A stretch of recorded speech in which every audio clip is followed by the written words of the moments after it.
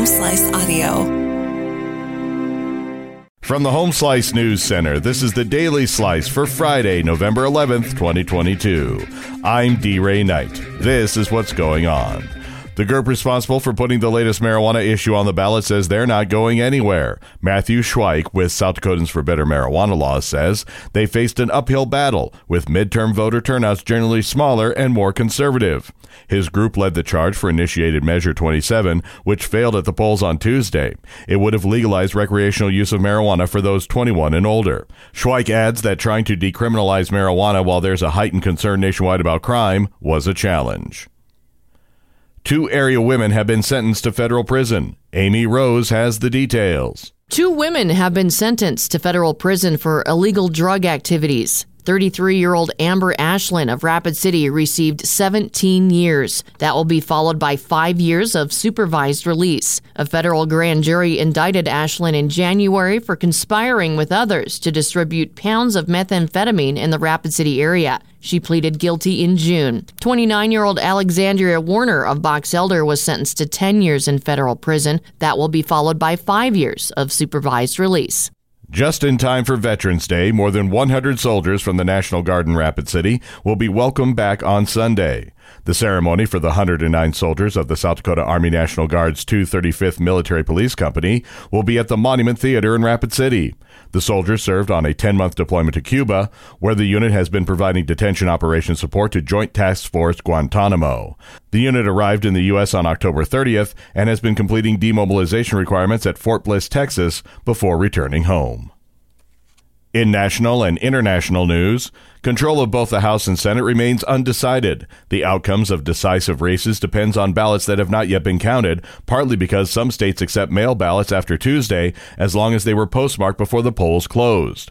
On the Senate side, Democrats are increasingly optimistic that they will keep control based on the counting in Arizona and Nevada. If 2 of their incumbent Senate candidates, Mark Kelly in Arizona and Catherine Cortez Masto in Nevada, win re-election, Democrats would have a majority regardless of the results of a runoff in Georgia next month. On the House side, the picture looks better for Republicans. Democrats have only the narrowest of paths to maintain control. Still, while a Republican majority is most likely outcome, that majority would almost certainly be small. President Biden is jetting off on a round-the-world trip. Amy Rose has the story.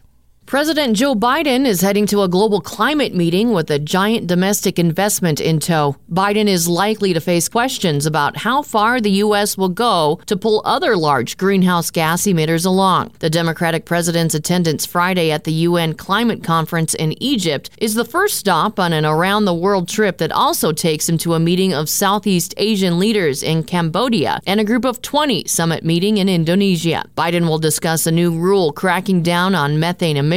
Biden left the U.S. buoyed by Democrats, stronger than expected, showing in Tuesday's elections and earlier congressional passage of the largest climate investment in U.S. history. Now the latest on the war in Ukraine. The Russian Defense Ministry says it has finished pulling out its troops from the western bank of the Dnieper River in Ukraine's southern Kherson region.